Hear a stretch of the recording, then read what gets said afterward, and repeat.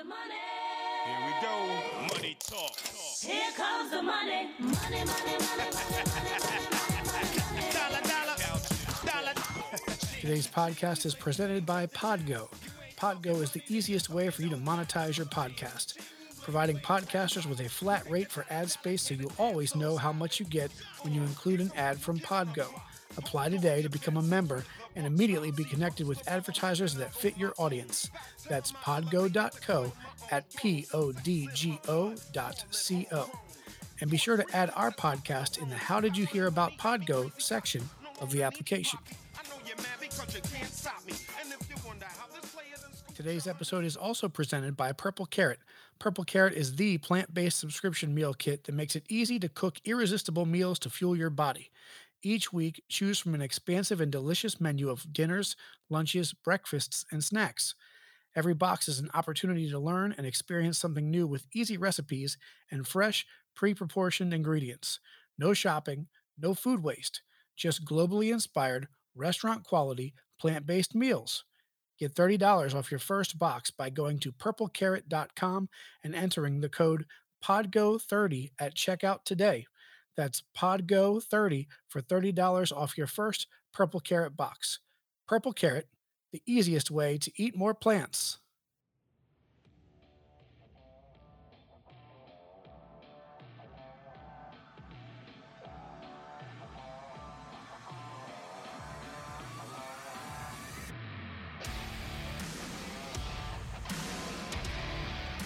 Hello, everybody, and welcome back to another episode of Mixtag. It's your man, the Cowboy, Jared Watson here. I'm alongside the wrestling encyclopedia himself and three-time Indian leg wrestling champion, Mr. Keith White. Keith, how are you doing this week, man? Merry Christmas to you. Merry Christmas to you too, Jared. And Christmas came early for you when you sat down to watch a little pay-per-view from a little company, and you got really excited and things were better than you anticipated. Why don't you talk about that briefly? Yeah, man, I was very impressed by the TLC pay-per-view this past Sunday. Man, it was extremely good. Quality matches, good storylines. Did Randy Orton murder somebody live in the ring? Maybe. But yeah, it was a great night overall, Keith. I was very impressed. Gave it an A-. It's hard to do with WWE for me. Do you remember back in the day where they said, don't try this at home? Like, what is going to happen now? Yes. Kids, don't burn your parents alive. I'm pretty sure, like, if we go back, I think there was a lawsuit or something like that where a kid did set another kid on fire because of Cain. Yeah. So that's a little creepy. This was the worst burning I've ever seen.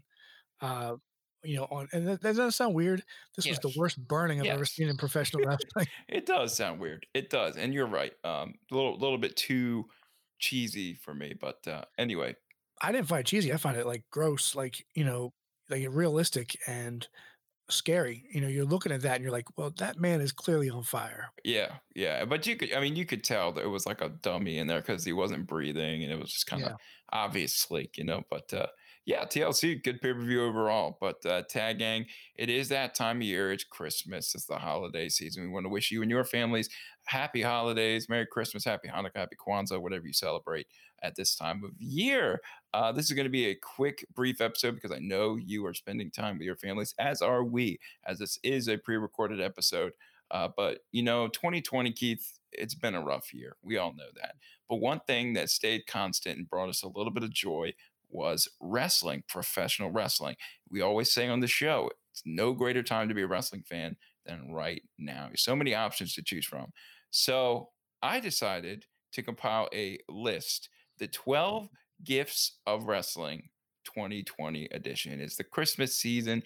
Giving is so great this time of year. Opening presents on Christmas morning. And I found 12 presents that the wrestling scene has given us over the past year. So without further ado, let's get right into it. And Keith, you can jump in at any time and talk about whatever you want or talk about as little as you want.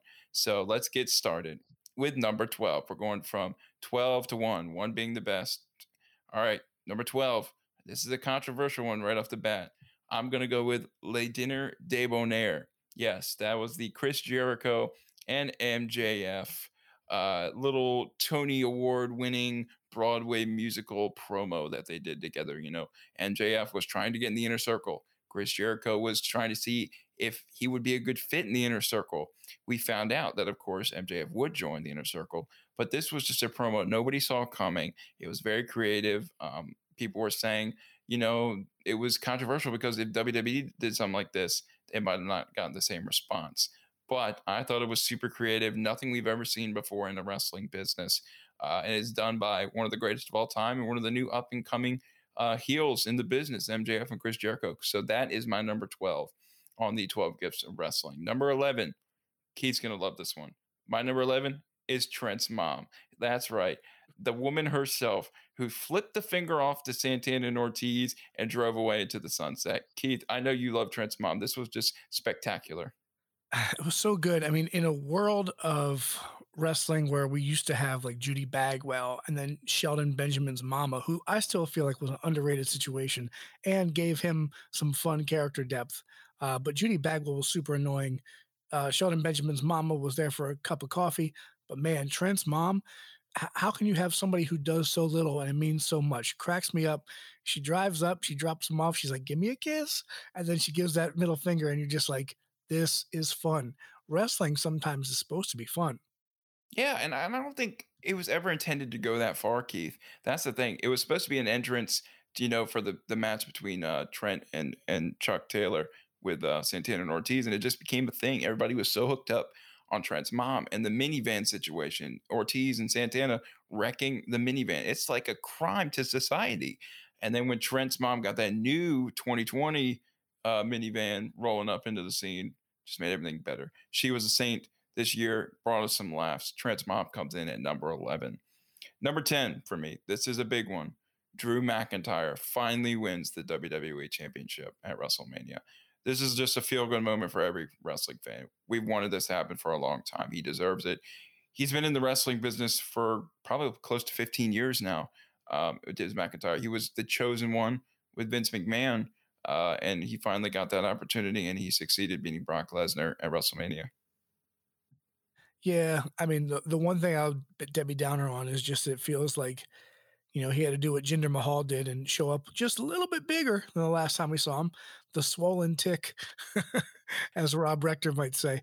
But man, yeah, what a feel-good moment. And we talked about how he deserved that WrestleMania pop and never got it. But he's done a good job, man. He's done a really admirable job as world champion for the company in the time of the pandemic. I've liked what he's done.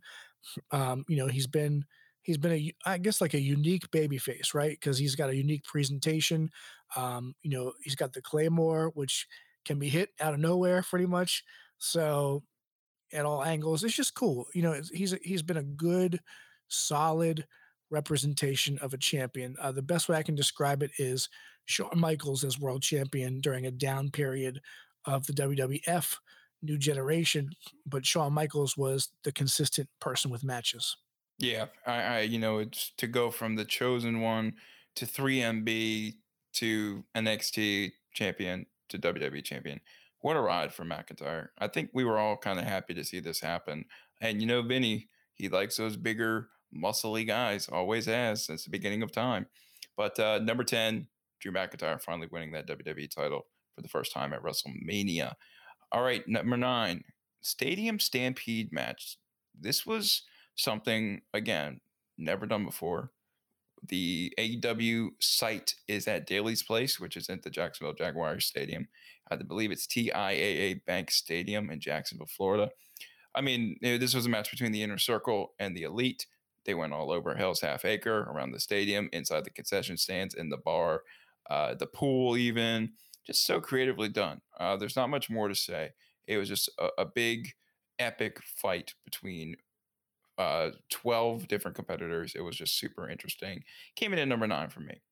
All right, going on to number 8. We got Sammy Guevara. Man, Sammy's had an interesting year. Sammy getting run over by a golf cart. This is so popular by so many different people. Yeah, I mean, you put it in the intro to AEW Dynamite. It was that cool of a moment. Sammy really sold this really well. Kind of jumped in the air, and then of course, Matt Hardy and Kenny Omega ran into him with the golf cart. I know when I watched it for the first time, I had to text Keith and I was like, dude, Sammy's dead, bro. Sammy's dead. And I know Keith, you enjoyed that moment as well. Yeah, you know it's coming, and you're like, "Are they really gonna? Are they real? Yeah, they just did that. All right." It, it was just an awesome thing to see because again, it's something that's never been done before. So you're seeing a recurring theme here with that. But anyway, that was number 8. Sammy, we hope you're okay. I mean, you had a pretty interesting yet rough year over there in AEW. Coming in at number 7, this might be the most iconic moment for AEW in its brief history. I have a number 7, Cody Rhodes backflip off of the steel cage onto Wardlow, which actually broke, I think, 2 or 3 of his toes in the process from his landing. This was the signature AEW moment, right, Keith? I mean, you can't get much bigger than jumping off a steel cage, doing a backflip. It almost reminded me, Keith, of when Kurt Angle did kind of like a somersault on top of Abyss in TNA when he first arrived there. It's kind of like that. This is AEW moment. Jared, in wrestling, they call the backflip a moonsault. That's my encyclopedia moment for you. Yes, Keith. I'm glad you informed me of that. But yeah, he is the wrestling encyclopedia for a reason, Tag Gang. You know that. Yeah, man. That was like I remember we were both watching that in real time and texting each other and being like, "Oh my god!" We had our Joey Styles moment, each of us. Um, because part of it is you don't expect the executive of a company to take that kind of risk, right? Yeah, and this was before COVID. There were fans in the stands. Can you imagine if this happened without fans? It wouldn't have even made the list for me, I don't think. But Cody, you had that signature moment, and of course, you're really running things well in AEW. So props to you. That was my number 7 moment. We're getting closer to the top 5, but we have to take a short trip to number 6. This was one of my favorite matches of the year, and I've said this on the show. It was only about a couple months ago. Roman Reigns versus Jey Uso, Hell in a Cell 2020. I thought this was one of the most interesting matches of the year. It could be my match of the year, honestly, Keith, because the family unit, we knew Roman Reigns was calling himself the tribal chief. Jey Uso was the underdog. He was the little cousin, right, who thought he could have a chance to fight the bigger guy. And it was awesome to see. Roman was talking throughout the whole thing. No fans really was in an advantage for this match. Paul Heyman outside the ring, slapping each other with belt straps, going through tables, steel steps. Roman was going to do everything in his power, no matter what, to beat his little cousin. That's all it came down to. Keith, thoughts on that match really quick? It was just full of emotion. It was and this whole feud, and leading up to, Jay saying, "I understand what you're talking about now. I'm all in, whatever." Um, Man, it just felt real because everyone knows about family squabbles, and so and everyone knows about the pecking order. I remember, beating up on my brother until I want to say he might have been 18. Like I came back from college, my first semester of college. I put on the freshman 15. There might have been a few Steve Weisers, put down. And, Mike's playing lacrosse at this point in time, and we're just hanging out on, I think it was like a fall break or a Christmas break or something. And people are egging each other on. And all of a sudden, we wrestle and he whoops me. And so the dynamic shifts. So, there is that family squabble on who, who's dominant, right? After that, I left Mike alone. But, for a long time, there's always a pecking order. So it's just been a cool way to see that unfold. And obviously, the addition of Heyman and just the story in general, changing Roman Reigns' character has just been a fantastic, fantastic situation. Yeah, it totally changed his career, Keith. Roman going from face Roman to heel Roman. It was just automatically great move for WWE, and he hasn't looked back since. All right, we're in the top 5, Keith. We got to get things going. In the song 12 Days of Christmas, 5 golden rings. Well, now we have number 5, The Undertaker's Final Farewell. Yes, that's right. The Undertaker, legend in the business, 30 years in the wrestling business. He had his final farewell at Survivor Series on the exact day he debuted. Not many people get to do that. WWE put on an awesome performance with that. They brought out legends like Kane and JBL and Jeff Hardy and Phineas Godwin, and all these guys who just have been with Taker throughout the years. Really made him feel special. Then he, of course, came out and made his final appearance. He did the tongue out eye roll salute, and a hologram of Paul Bear showed up, and it was just super emotional for not only him but everybody in the back, everybody watching at home. And it was really something we needed. It was like a closure situation for us as wrestling fans. So interesting to see that Undertaker farewell. It was well done. We got to see Vince say WWF for once. Really cool. But that leads me to number 4, which also has to do with The Undertaker. And it was the Boneyard match at WrestleMania against AJ Styles. This was the first real cinematic type match of the year. We weren't expecting this. We didn't know what a Boneyard match was, but, Vinnie Mac said, hey, let's do a cinematic movie style match that makes Taker still look good without him getting in the ring necessarily. He showed up as the American Badass Undertaker, which was different than his, Phenom Undertaker. They fought all around at this abandoned location. It was like a little shed in the woods somewhere. Undertaker ended up burying AJ Styles, rode off into the sunset, if you will, with his, of course, his motorcycle. Really cool match. I suggest you go watch it because it was one of 2 cinematic matches at WrestleMania. And that leads to my number 3, the Firefly Funhouse match. Of course, this was the match between Bray Wyatt, The Fiend, and John Cena. And again, another cinematic match. It took you through all the eras of wrestling, right? It took you through the Hulk Hogan, say your prayers, eat your vitamins era. Showed really what John Cena was when he was younger, how he became this rising star, the head of the company, how they even acknowledged how he was overrated in some instances, and that it was kind of like John Cena passed the torch to Bray Wyatt almost in a really cool cinematic match. Keith did a whole breakdown on it. Keith, go ahead if you want to talk a little bit about that. My breakdown still stands, and I still want to see that be the last time that we see John Cena in the WWE. I want that to be his swan song, just for it also adds the mystique of the Fiend, but also just caps him with a cool career. And sometimes people have to stay down. Does that make sense? We've seen the Undertaker too many times come back, which is why we needed this closure this past year for him. But it'd be neat to just never see John Cena again, and that be like a cool, innovative, weird in some ways, but definitely groundbreaking sign off for a career. It was like nothing we've ever seen before in this business. And I'm surprised Vince McMahon actually went through with this and put it on WrestleMania nonetheless. But yeah, John Cena, hopefully we don't see you to the Hall of Fame, buddy, because you're definitely going to be in it first ballot for sure. But that leads us to number 2 on the list. We're getting close to the end here. My number 2 gift of 2020 in wrestling was Edge making his return at the Royal Rumble pay-per-view. Nobody thought this would happen. Edge, of course, had to retire fairly early in his career in 2011 after suffering a brutal neck injury. Nobody thought he would be able to wrestle again. He was at the prime of his career, winning the heavyweight title at the time. He had to relinquish the belt when he retired. Edge was always one of my favorite superstars, no matter if he was a face or a heel, because he could do both so well. And when he came back at the Rumble, the crowd pop was insane. The fireworks gave me goosebumps. He did his little entrance, where he sticks his hands up in the air.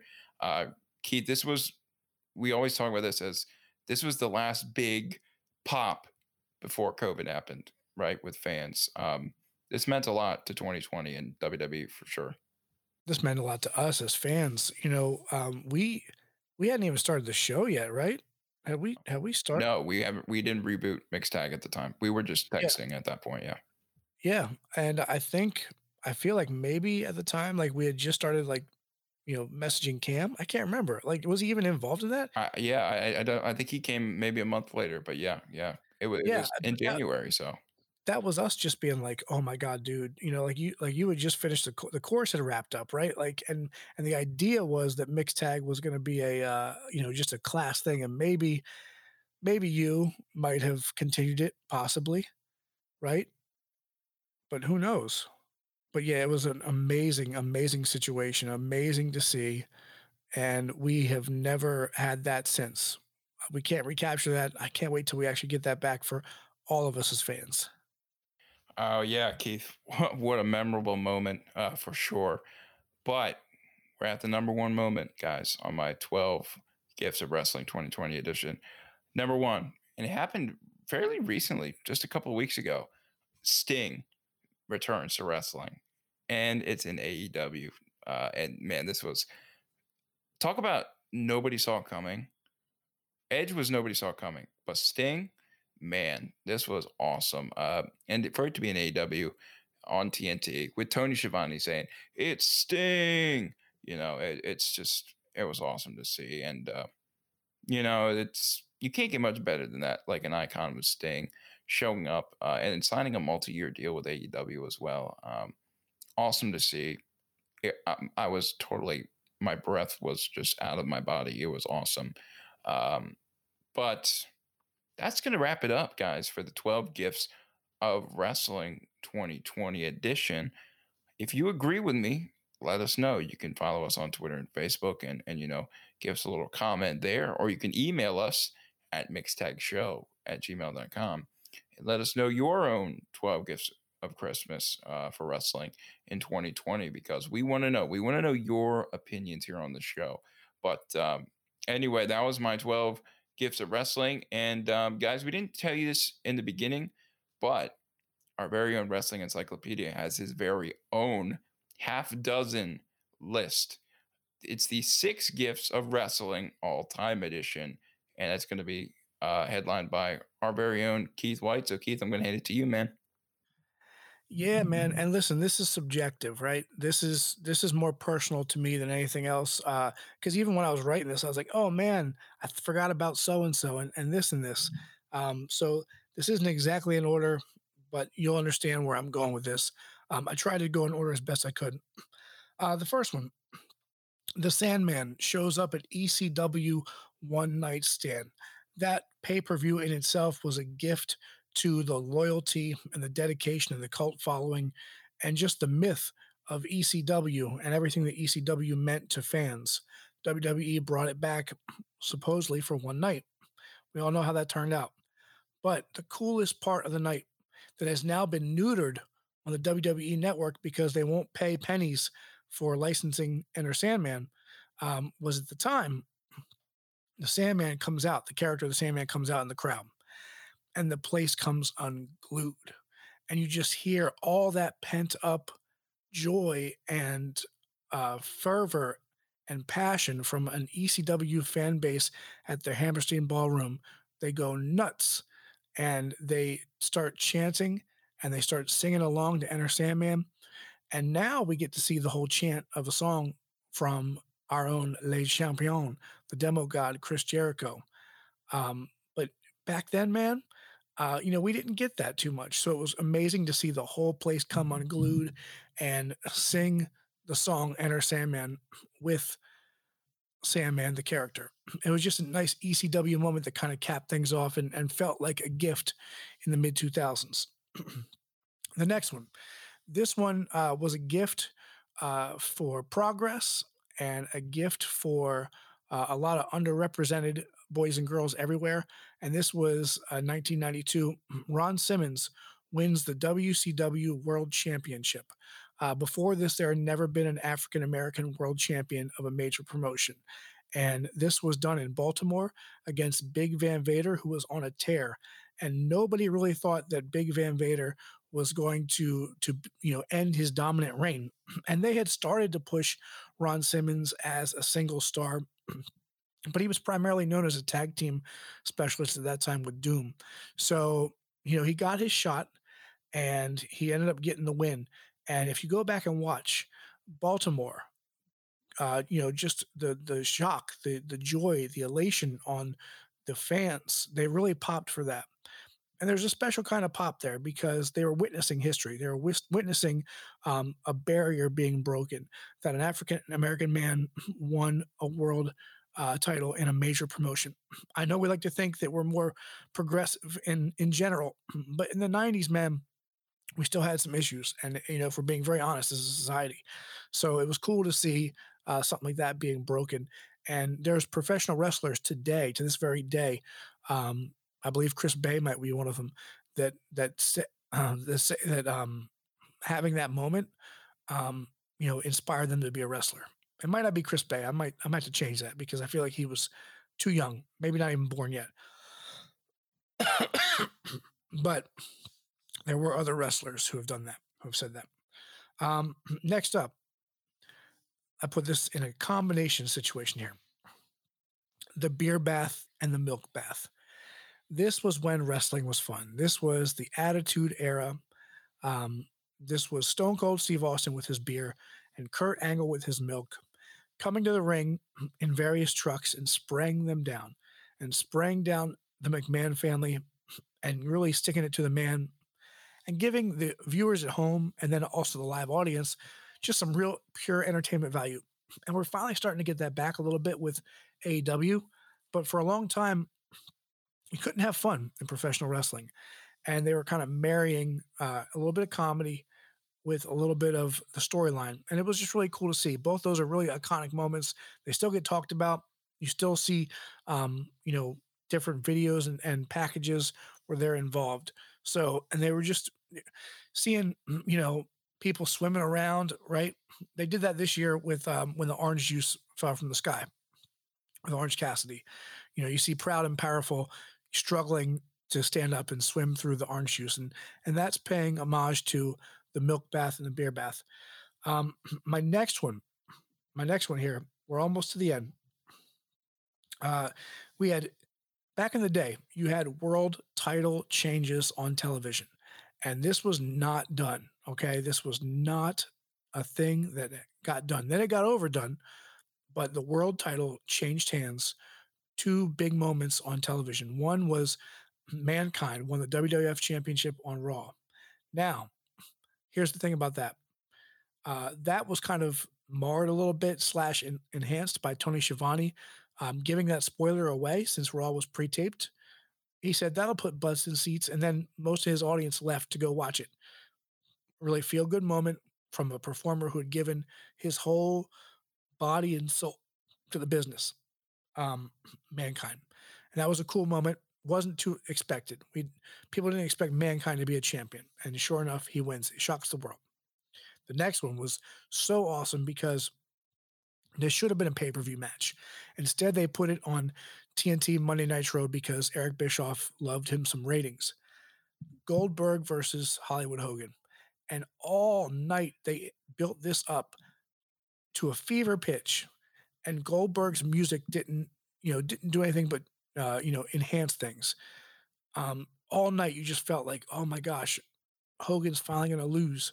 And they gave everybody what they wanted. They gave the gift of seeing Goldberg hit that spear and the jackhammer and the 1, 2, 3 and the big gold belt ending up around Goldberg's waist. It was a culmination of what they had done with him, in terms of his myth and his legend, going up against the cowardly heel Hulk Hogan. And I'm telling you, the whole night was electrifying because the anticipation was insane.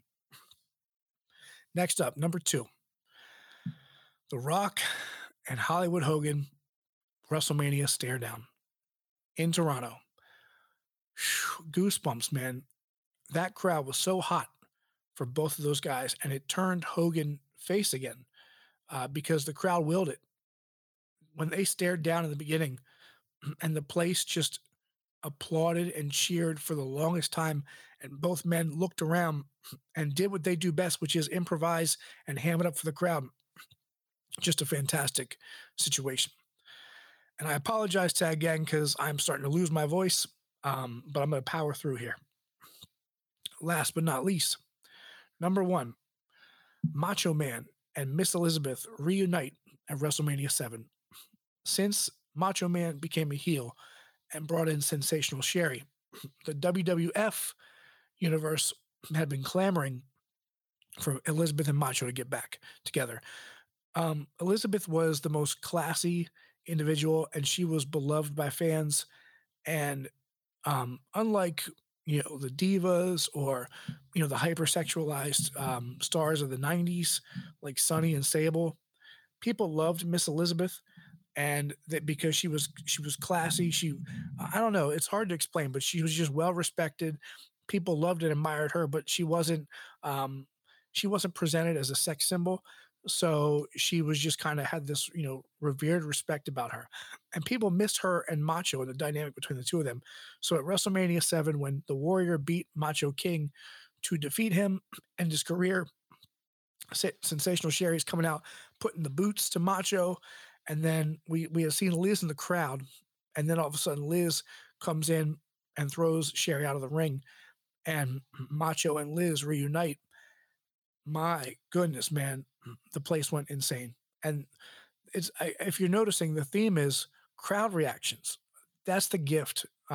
It's when wrestling promotions give the audience what they want, and wrestling promotions capitalize on things that they know that are going to garner a great live reaction, which in turn, at home, you feel a part of that. When you have a hot crowd and they pop, you pop.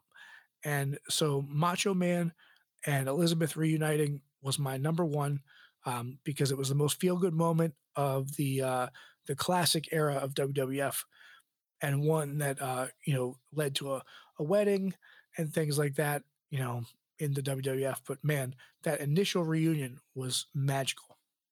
Yeah, I agree with you, Keith. Great list. We just want to remind the tag gang that we're all, this is opinion based. So if you differ from us, that's fine. You can email us at mixtagshow@gmail.com and email us your gifts. But, this episode is going to be really quick, and it's going to live up to its, potential. And we're going to end the show right here.